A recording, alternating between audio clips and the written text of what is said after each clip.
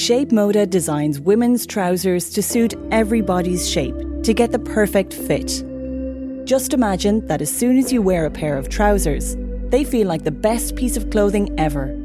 Dress for your body shape with Shape Moda and make a huge change in your life now. Go to shapemoda.com and find out which body shape you have. Shape Moda gives you the perfect fit.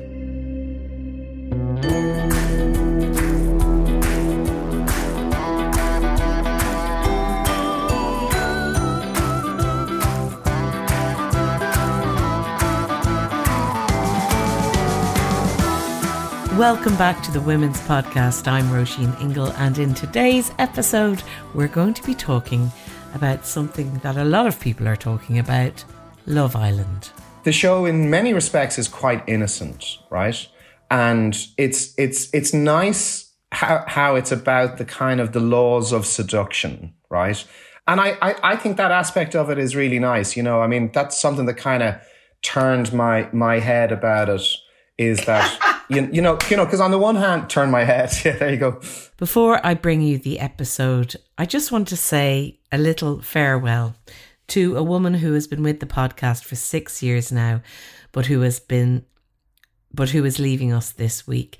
Jennifer Ryan has been a huge and important presence behind the scenes here as producer of not just this podcast, although she spent a lot of time with us. She was also behind the Politics podcast and In the News, which she helped get up and running and which has been a great success. So she's been beavering away as producer on a lot of different Irish Times podcasts and has made her mark here. It's been an absolute pleasure to work with Jennifer. She was full of bright ideas, and she always had a great talent for sniffing out the kind of stories that you, our listeners, wanted to know about. And you would have heard her voice on various reports as she went out with her microphone for us and talked to people about a lot of different issues. She's also brilliant crack, and we're going to miss her a lot. So on behalf of Suzanne Brennan, Kathy Sheridan, JJ Vernon, Declan Conlon, and all of us who work on Irish Times podcasts, we want to wish her the best for her next adventure. So Jenny, thank you for everything over the years, for being a great colleague and a fantastic woman, and for all the very funny, brilliant nights out we've had as well. And I hope there'll still be some more. We wish you well, and we hope you keep listening to the Women's Podcast, which you have been such a huge part of over the years. Now, it's been running since 2015, not without controversy, it has to be said, and it's broadcast 6 nights a week on ITV2 and Virgin Media 2. Of course, I'm talking about Love Island. And as Emer McLysaght pointed out in the Irish Times recently, it might seem ludicrous that people would give up almost every summer evening to be in front of the telly for 9 p.m. That's exactly what has happened for a lot of us. The premise, she says, is simple. Tanned and lithe young people travel to a secluded villa in Majorca to put on a uniform of bikinis and swimming trunks and rub up against each other in a bid to find true love amid a series of tasks, tests and temptations. Public and villa votes decide who stays and who goes, and each member of the winning couple must make a choice to either split or steal the €50,000 prize. But of course, the prize really for a lot of these young people, or the ones who win anyway, is that they become these sort of super influencers and begin to have careers in their own right as part of that. So we thought, seeing as it's a programme of the summer, we'd gather some people to discuss it. Dr. Laura Kennedy is Irish Times beauty writer who also writes on Substack fascinating essays on everything from grief to, yes, Love Island. Jerry Godley is also known as the Bread Man Walking, and he's the owner of a micro bakery in Dublin 8 and a recent convert to Love Island, which he watches every night with his nearly 14-year-old daughter, Amalia Godley, who also joined us today. So the three of them came on the Women's Podcast to dissect and analyse Love Island. And I began by asking Laura Kennedy to explain the series for those who might not be familiar. Well, I've only really been watching it for 3 years because I kind of believed the stories about how they would revoke my doctorate if I decided to watch it, and it would mean I was a moron. But that's not the case, it turns out. So Love Island is essentially kind of part Stanford prison experiment, part wider anthropological study, where you get a bunch of young people at the maximal intersection of physical beauty and poor decision making, and you put them in a villa together, in a sort of metaphorical, if not literal, island, and you put cameras on them and you watch and see what happens. So a bunch of boys and a bunch of girls are put in together, and essentially they're sort of incentivized to form romantic relationships, and whoever can get to the end, surviving all of the various tests that the producers put into place for them, which involve a lot of jelly and infidelity and these kinds of substances. The winning couple gets £50,000, which is very meaningless in our modern economy. Essentially what the winning couple gets is to become power influencers who make huge volumes of money through social media, and it's all very compelling. You mentioned it there, Laura, but you have a doctorate in philosophy. You are Dr. Laura Kennedy. What is someone like you doing watching a programme like this? Well, that's interesting. I find it always a really good mirror into another person when they say, well, why are you watching this? Or, oh, I thought better of you. And I'm like, really? That's a very boring thing to say. To me, those sorts of criticisms are really very barely veiled classism, for one thing, and lack of imagination. So the contestants in Love Island tend to be British because it's a British show, and they have regional accents. And they're working class people for the most part. And this is coded as, in some way, unintellectual or unserious or low culture, let's call it that, where, chess and classical music are high culture. Generally, the people who kind of level that criticism at me, their houses aren't coming down with Vivaldi and chessboards themselves. They like plenty of low culture. It's just that Love Island has been categorised as a certain type of low culture, which codes you as a person, which I completely reject. It's incredibly interesting stuff. It's a massively fascinating philosophical and psychological kind of experiment that happens every year. I watch it with my husband, and we have had, for the past 3 summers, I think, how long is Love Island? 6 or 8 weeks? So we've spent about 18 weeks of our lives totally discussing like the philosophical meta questions of Love Island. And the one at the very centre of that, Roisin, which if anyone listening can answer, please email me. Are the producers of Love Island geniuses or idiots? Discuss. I don't know. Well, we might get into that one, but I want to bring in Amalia Godley here, who is sitting with her father, Jerry Godley. Amalia, tell me about some of your favourite people on Love Island at the moment and the ones you like to watch the most. Okay, well, I'd say one of my favourite people would be India, just because I like how she she stands up for herself, and she's not she knows what she wants, and she doesn't let people drag her around or anything like that. I quite like her personality. She's quite sassy. I kind of like that. And I'd say at the moment I'm a bit mad at all the boys, but Amalia, tell me why you're mad at a lot of the boys. Well, I just think they've been a bit disrespectful to the girls lately, especially Dami and Luca. I don't really like. I just don't think they respect the girls enough, and they're laughing at them and all the time. I don't like that, but I'd say hopefully they'll change. But I think lately they've just been a bit. I'm going to bring Jerry in a minute, but Laura, just going on to that, because that's one of the things that at the moment there's a lot of complaints from Ofcom about misogyny and the toxicity and that kind of thing, that some of the boys, the bullying of Tasha and the various comments over movie night. What do you think of all of that? Well, I think I completely agree with Amalia on the India choice, by the way, because she is a sort of very mellow, self-contained, confident person, which is very appealing in the context of Love Island, because I don't think the structure of the show attracts that kind of contestant in general. If you want to go on Love Island, I think there is a sort of external locus of control going on there where you require validation from outside, but whatever. So given that that's the context, I think you're always going to get a certain kind of people regardless of gender. I feel like there's a real strong temptation to look at Love Island through the lens of gender solely or primarily, and I'm not really there for that. In a sense, the show itself forces you to, because it's constructed in such a way that it is incredibly gender normative, as the nerds would say. You know, they sort of force the boys and the girls to coagulate in their various corners every morning and discuss as a group, as though they have something in common by dint of their gender. I think there's been a lot of bad behaviour on every side. There are individuals, namely Luca, who I'm like Captain Red Flag, who I'm not a fan of. But for example, all of the kind of stuff about Tasha, again, to be kind about they're people, which is easy to forget when you're watching people on TV. They are human beings in the world.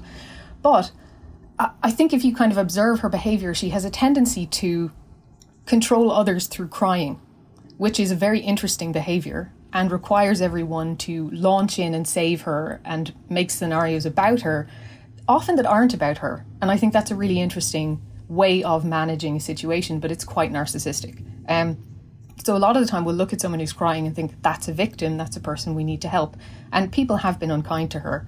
But she is also somebody who has a tendency to make every situation about herself and spends a lot of time kind of a big angry spider in the corner, pouting and projecting this negativity over everybody else.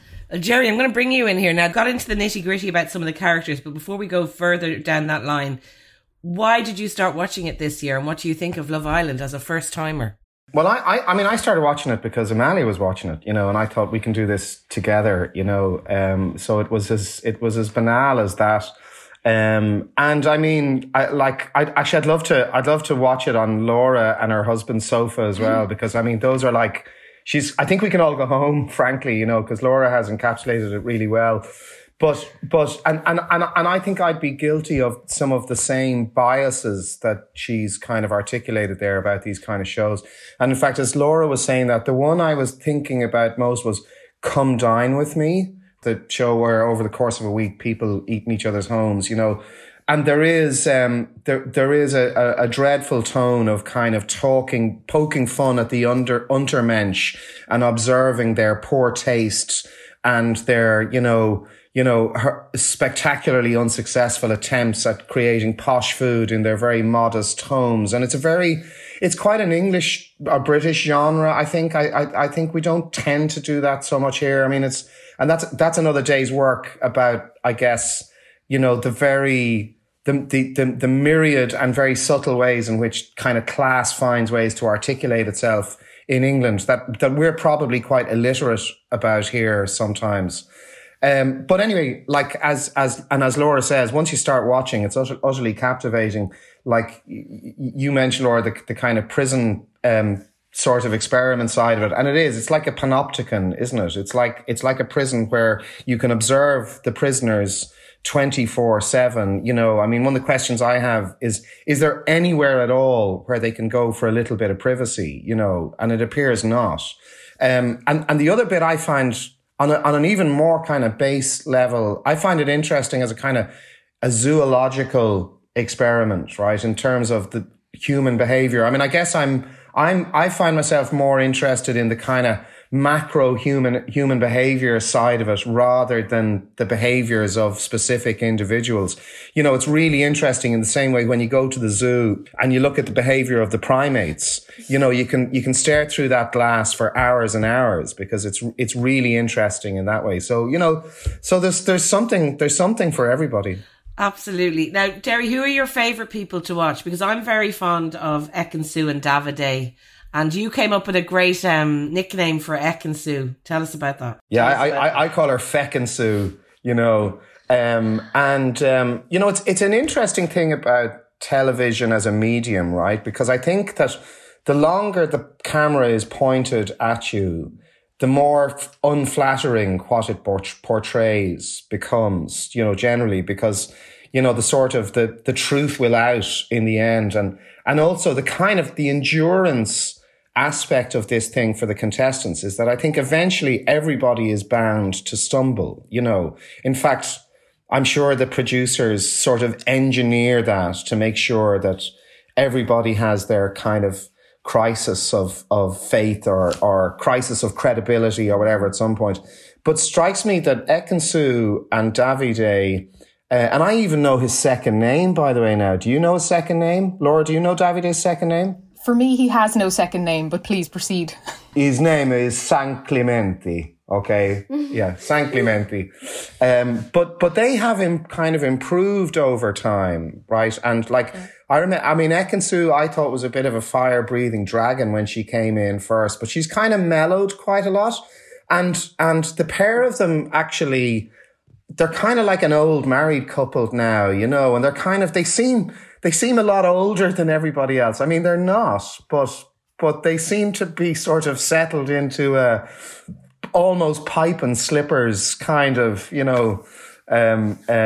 So they're very likable. I also like Paige because I think she's really she stands up to Luca like he's hurtful, but she's you know, the last couple of nights she's not been taking any crap from him, and she's just been kind of calling him out on his frankly very dubious double standards, you know.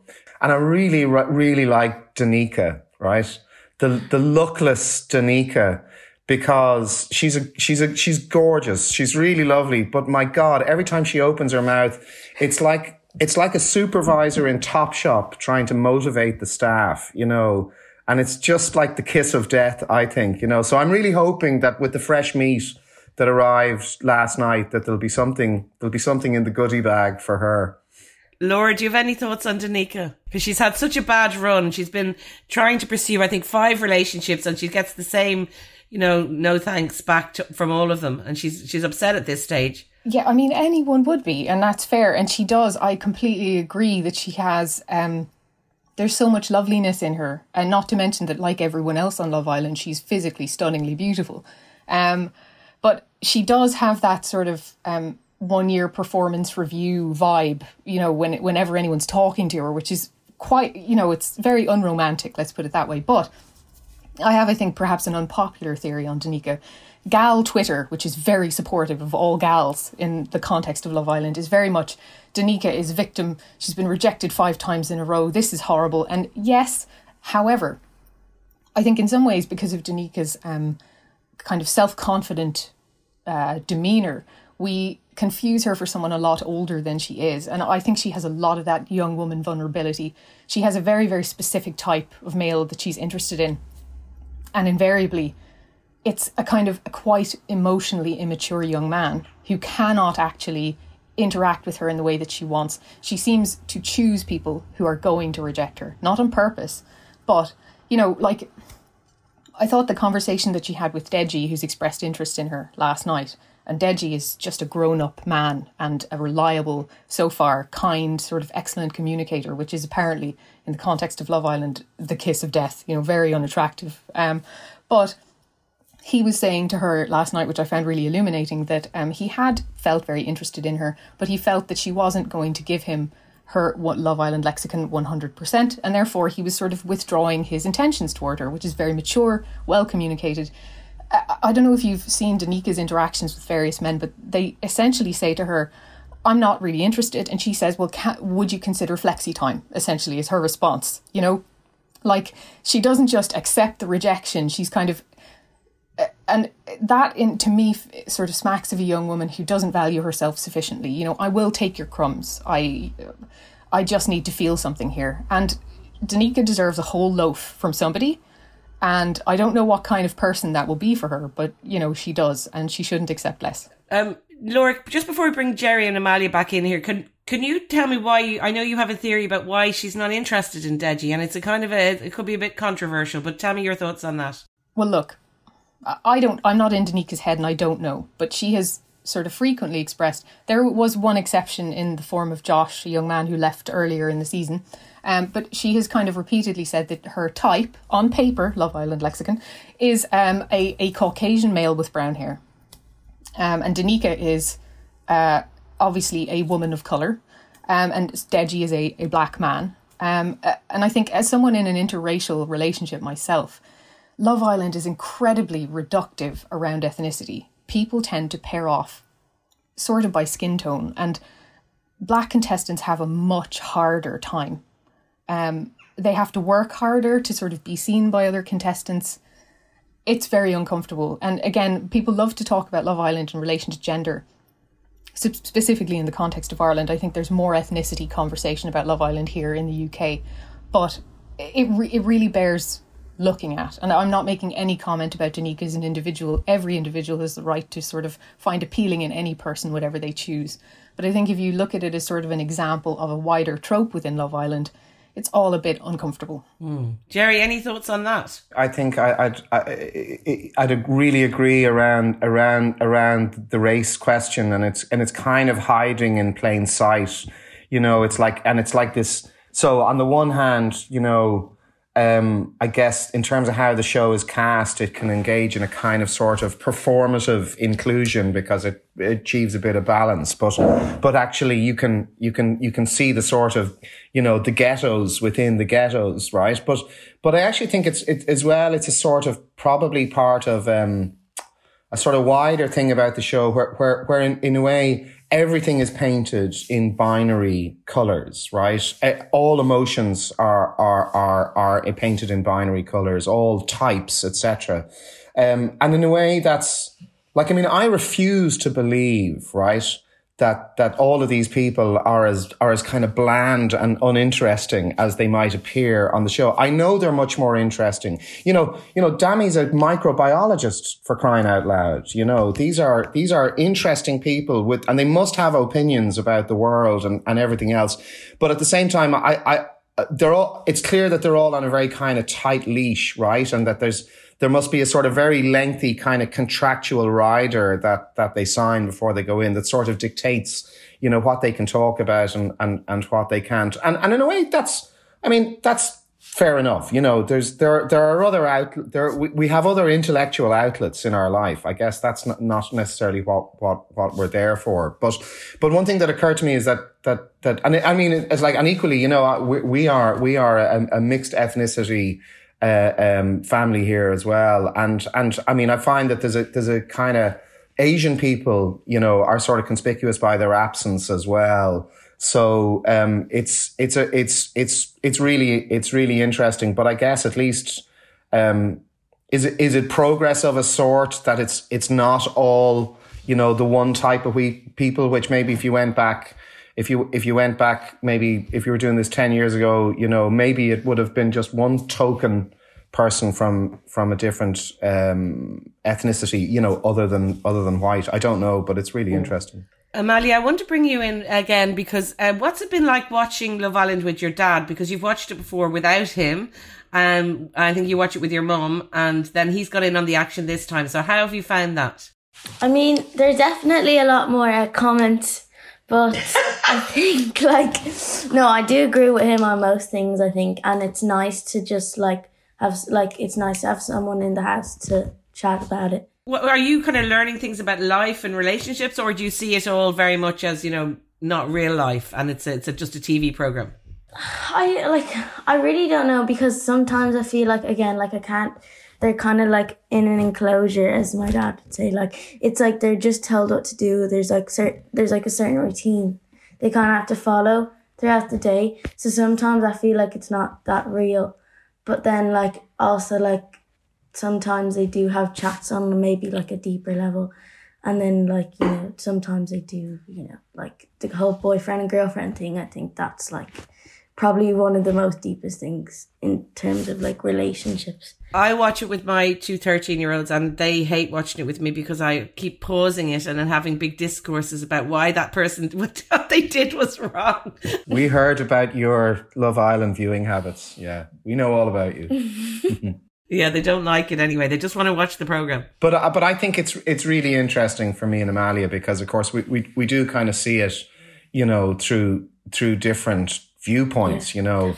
And I, you know, we have to meet kind of halfway about it. And sometimes Amalia will really kind of call me out, you know, for kind of being a bit sort of overly harsh and things like that. And I totally respect that.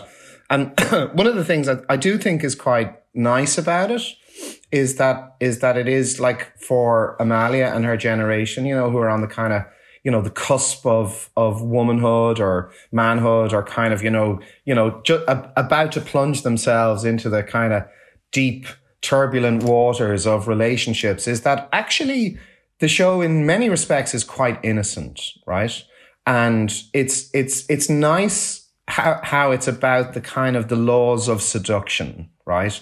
And how the laws of seduction kind of, you know, the choreography of those things, you know, and I think that aspect of it is really nice. You know, I mean, that's something that kind of turned my head about it, is that you know, because on the one hand, turn my head, yeah, there you go.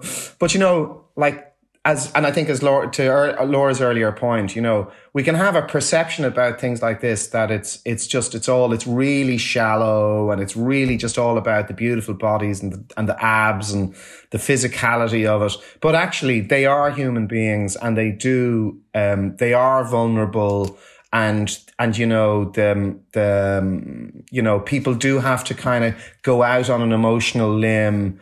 And deal with the fear of rejection and all of those things. And that's how it is, you know, when you're learning to kind of forge, you know, romantic relationships with people. I do find it interesting that it still seems to follow the kind of time-honored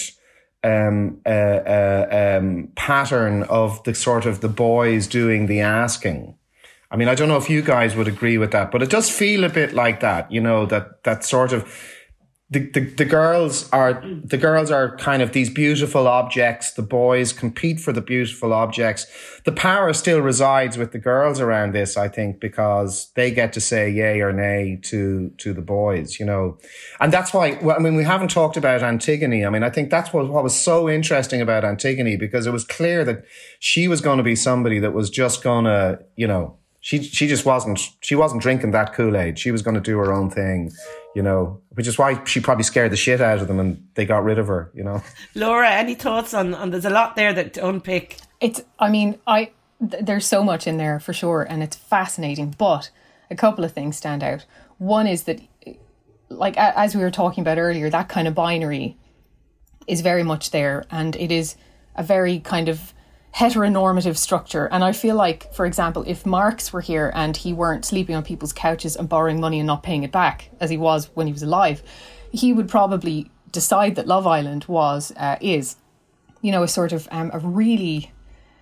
a sort of stealth tool of the powers that be to reinforce the benefits or the norms of conservative relationship structures, because it's very much like that. You know, it's essentially, it rewards monogamy, it punishes non-monogamy, and it sort of distracts us with all of the, you know, rolling around in pools of jelly and thong bikinis. But actually what the show is sort of reinforcing is heterosexual, traditional, monogamous relationships. And that's interesting. And it kind of gets missed, you know, as I was saying, you know, in all the bikini stuff, and all of the kind of seemingly liberal games around, you know, slightly louche behaviours. But it's quite a conservative show in its sort of philosophical structure, and I find that fascinating. This podcast is brought to you by ShapeModa.com. Log on today to find your perfect fit. Laura, I want to get into some of the more controversial aspects, because there have been two contestants over the years since this thing has been going, since 2015, who have killed themselves.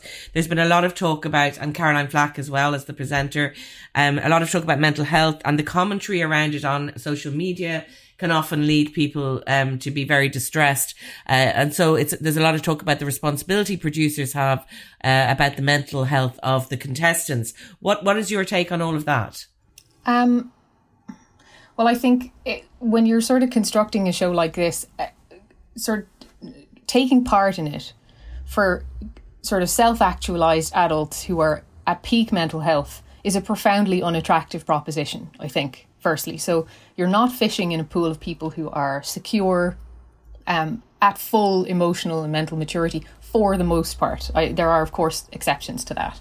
And I think as well, when you're in your sort of late teens or in your early 20s, which is where contestants tend to be fished from, and interestingly, where they are most saleable in terms of advertising and so on, you're going to be dealing with people who are in the process of figuring out who they are, but don't necessarily yet know precisely who they are. And so when they're in this, you know, Stanford prison experiment, as it were, that heightens the vulnerability. So I think there's a massive responsibility to have people in place who are professionals, who are kind of keeping an eye on this, who are, being present and monitoring. And there's a huge responsibility for sort of when they're selecting contestants to check them out psychologically in advance. I think you can do that and you can still end up with people who have some vulnerability, or who later go on to have some vulnerability, or who don't anticipate and then are not particularly able to cope with the consequences of the process. And that's a tough one. It's very uncomfortable. I don't think it's unique to Love Island, and I do think that there's a certain classism that comes in here as well, because there tends to be a middle class commentary around sort of often the contestants are working class, and it's actually very interesting to see how the body politics sort of spews out any posh people that ever end up in there. They never stick around. They don't do well in that environment. So this idea that we need to protect them, I think they're adults. We don't necessarily need to view them as people who are inherently vulnerable and need protection, but they certainly need support. And since they're making so much money for ITV through this show, there's an enormous responsibility for them to check them out in advance and take care of them through the process. And it would be nice if there was some check-in after as well. When my daughters are watching it, Amalia, they keep saying, why would anyone go on that programme? What do you think about that? Would you ever go on that programme, Amalia, do you think? Like, to be honest, I think that, like, some people are in it for the money, some people are in it for the fame, but there are genuinely some people who want to find a real connection and could have been trying for a few months or years and to go on to Love Island to actually try and find someone. And I think that it's not all, like, they're not all about the money or the fame afterwards. I think some people are genuinely trying to find love. And Amalia, you used a very important Love Island word there, a connection. And I think this is a good time to get into a bit of what Laura calls the Love Island lexicon. So you can kick us off, Amalia. Give us a couple of your favourite phrases that you've learned on the show and what they mean for people who don't know. I think obviously pull you for a chat is one. Okay, can you explain pull you for a chat? So one of the people will go up and they'll be talking to someone or something and they'll just be like, can I pull you for a chat? And then they'll take them and talk about like problems or whatever they've been having. And I think that's a funny one. Like, it's like always the same thing, pull you for a chat or like, it's like, it's quite funny. And where the chat happens has become, seems to be important. You know, if it's at the fire pit or if it's on the terrace, forget about it. Like nobody comes back unaltered from a trip to the terrace, to the roof terrace. Now, Jerry, you need to explain the terrace a bit more. Tell us about the terrace as a place, metaphysical or otherwise. Well, I mostly of course, the terrace is where, Ekin-Su's great transgression happened in the first week, where she crawled on all fours twice with Jay. Actually, God, I'm really impressed. I remember Jay. Actually, Jay's a lifetime ago, isn't he? But I most associate the terrace with the girls being up there in the morning, actually, where they are forced to they all seem to be forced to kind of convene for these kind of constant post-mortems. So in the morning, there's a post-mortem of the evening, and in the afternoon, there's, you know what I mean? And they all sit around, in very improbable nightwear, it has to be said, on occasion. And they conduct post-mortems on what happened the night before. But as Laura says, it's always very kind of innocent stuff. Like if somebody had a peck on the cheek, it brings forth, gasps and kind of, and like in a kind of Margaret Atwood way, all the handmaids are sort of around clucking, because somebody got a peck on the cheek or something. So, but the locations are loaded. That big Dami seems to own that big circular bed thing. He seems to be there a lot. Yeah, that's his happy place. What about some lingo, Jerry? What lingo have you learned from Love Island? Because there's a bit of "it is what it is" a big one. Until it isn't, Roisin. Yeah, it is what it is till it isn't. It is what it is great because, like, in a way, the whole sort of, kind of existential conundrum that all of them find themselves in is, I think you can kind of unpack it is what it is any way you like. Yeah. But I suppose most of the time what it means is you know, we are all here, and what is required of us is to sort of kind of compete and get notches and sort of acquire trophies, you know.